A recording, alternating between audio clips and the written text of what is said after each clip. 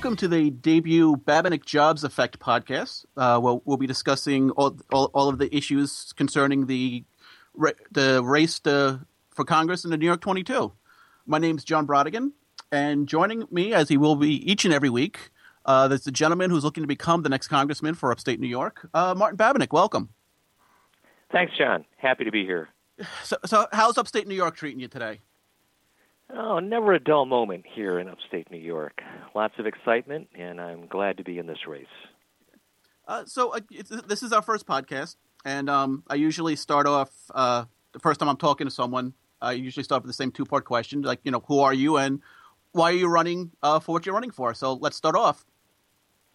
Who is Martin Babinec? All right. Well, John, I'm a native here in upstate New York, growing up in a small town, my hometown of Little Falls, which is about an hour east of Syracuse.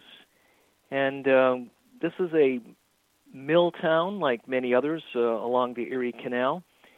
And as I grew up in this community, my parents raised a family of 7 children, with my dad working in a factory here in the area and a stay-at-home mom, and being very fortunate not only to have their loving guidance, but the quality of this community is something that's very important to me, and certainly a reason that as I went out and about the world, that I ended up boomeranging back to this very town of Little Falls. But after high school and community college here in the area, I went on to complete my undergraduate degree in Pennsylvania at Shippensburg University, and then embarked on a career with Navy Exchanges, which operates the post exchanges for the U.S. Navy at retail stores, and had the good fortune of doing that all over the world, East Coast, West Coast, Pacific, and in Europe. And my final assignment was in the San Francisco Bay Area with Navy Exchanges. And little did I know that when I began my entrepreneurial journey there in the Silicon Valley in 1988, that the small business that I was creating was destined to really grow, and we helped create a new industry. And I didn't understand or appreciate much about the dynamics of being in that environment, but I can look back in retrospect now and say how important that environment was to create something new and get a lot of help from people to make that possible. So the company that I started is called TriNet, and TriNet delivers a range of services in helping small to mid-sized companies handle all the headaches of being an employer. And we do that with not only handling things like payroll and benefits administration and compliance, but all the issues that can really be challenges for businesses to attract and keep their top talent.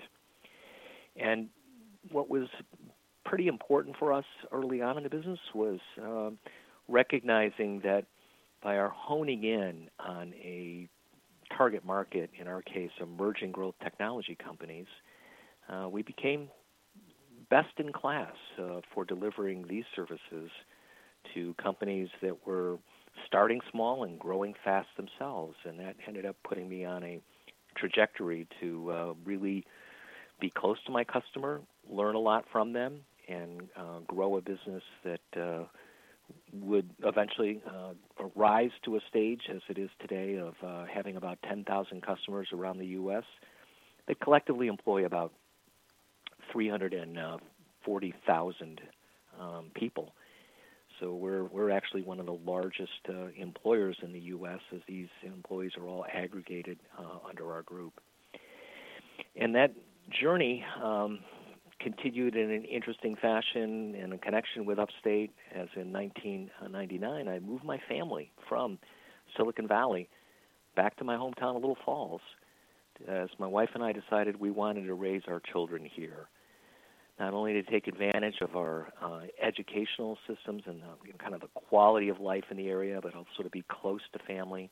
These were all things that were important for us, and even though it ended up creating a situation where I was commuting from Little Falls back to Silicon Valley while still running my company. And when I first moved back here, I thought I'd be doing that for just a couple years.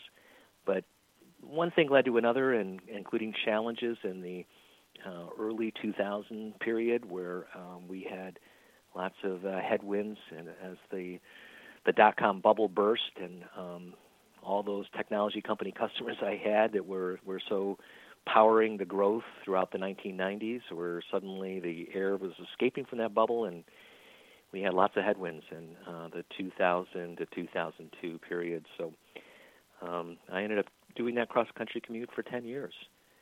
And over the course of that commute, I spent a lot of time thinking about the two different worlds that I was living in, because while I had built a company that was really providing a lot of service and visibility to emerging growth technology companies in not only Silicon Valley, but also places like Boston, New York City, Austin, Texas, and many other places where you have economies that are growing very rapidly from the innovation that is created by entrepreneurs in these new industries. And this is something I understood a lot.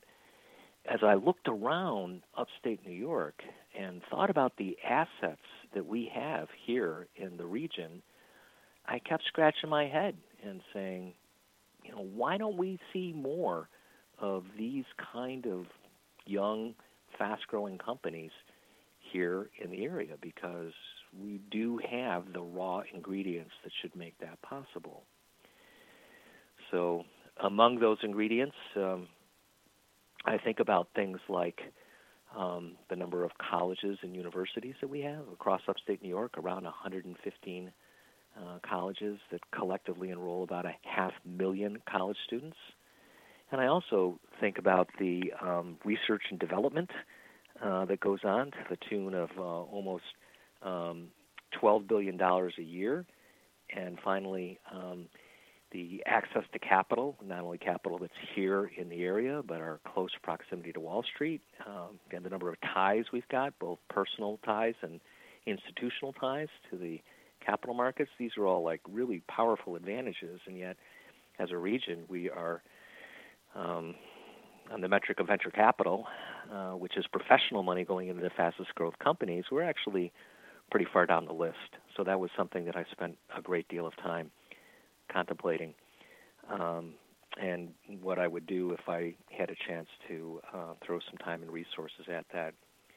So in the year 2010, when I had finally stepped down as chairman of TriNet, I began that journey full-time in trying to change that direction. For the last 6 years, this has been my focus on a pro bono basis, I'd say, as a volunteer, as I've created a nonprofit called Upstate Venture Connect, which has as its mission helping those first-time entrepreneurs in these new industries get going and get connected to the resources that could help them grow not only new companies, but create the kind of jobs that can power our regional economy here in upstate New York. And that's what I've been doing for the last 6 years. And so I guess the big question, and admittedly, I have a biased viewpoint here, but I mean, by any measure, you've led a pretty successful professional life. Why would you want to run for Congress? Well, in some ways, John, it is a continuation of what I've been doing for the last 6 years, in that I believe the only way that we have a chance of restoring the economic vitality that this area once knew, it's not going to come back through manufacturing. It's not going to come back from what we saw in prior generations. Our chance to restore economic vitality is to embrace the future, and that's going to happen through helping entrepreneurs start companies and create jobs, and not one that requires the government to do that, but really through the private sector.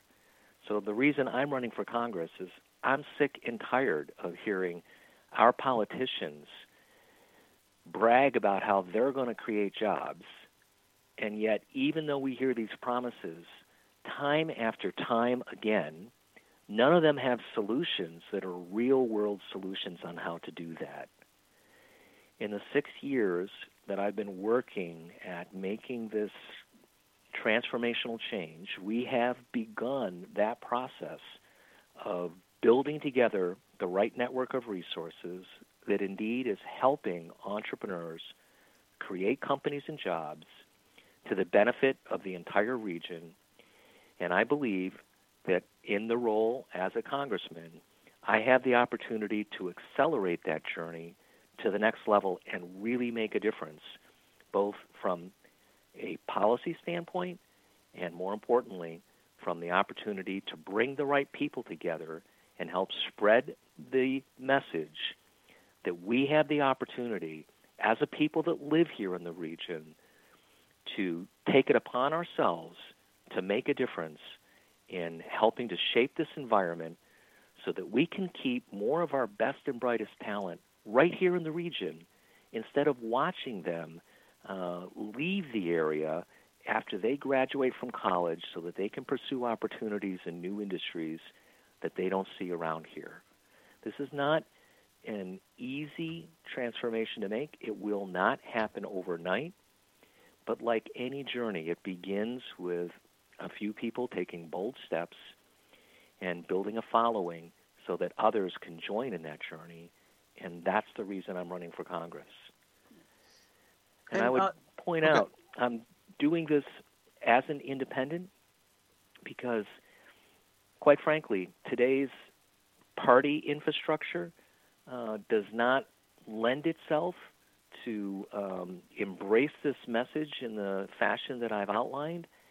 And by doing it as an independent, I have the opportunity to ask people to join me in this outside of party ideology, because it is the important message here is we want to create jobs to keep our families together, keep our best and brightest talent here, and have an economic tide rise that will lift a lot of boats. That actually makes for a perfect segue, because speaking of running as an independent and running against the party structure, I know there's been some issues with you being allowed to run as an independent, specifically from people who are part of that party structure. Can you talk a little about where things – and I know we're going to be getting in the weeds here, but if you could just talk a little about where things stand as far as you being on the ballot in November.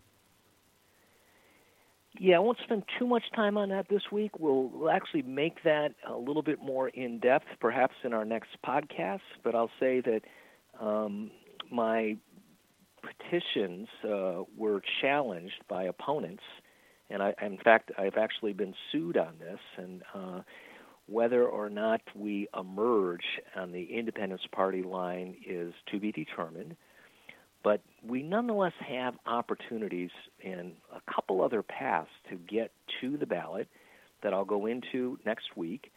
But there's no doubt I will be on the ballot in November for the general election, and voters will have an opportunity to sort through the message from all candidates.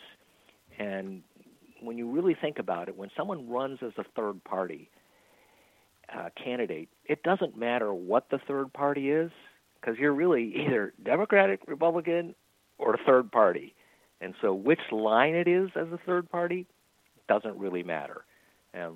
I'll be there as a third party candidate, and I think next week's podcast we can go into a little more depth on what that looks like. Okay. So, but bottom line, November 1st, 2016, your name is on the ballot. Yes. The general election is November 8th. Oh, okay. And the ballot process will take clarity. There are actually two shots at this. There will be a shot in the primary day, which is June 28th, and then there is another date that comes up in August in which new lines will also be recognized. So let's talk about that more next time. Okay. And before we let you go, it is any closing thoughts as we wrap up the debut episode of the Babinec JOBS Effect Podcast? Well, the message I'd want to close with is there's a lot of room for people to help if there is something within this message of taking part in shaping the environment to help job creators make the difference, even for people that are not familiar with these new industries, there's a lot of ways that we can all plug in and make a difference. So I encourage people to visit our website at babinecforcongress.com or look at our posts on social media and Facebook, and follow us on Twitter at BabinecNY. So jump aboard, because we need all the help, and hope to create a following from people of all parties. Well, let's finish. We'll wrap things up there. Martin Babinec, thanks for joining us this week. All right. Thanks, John. And thank you, everyone, for listening. You can find us again. It's Babinec for Congress, BABINEC for Congress.com. Find us on Facebook. Find us on Twitter. And we'll talk to you next week.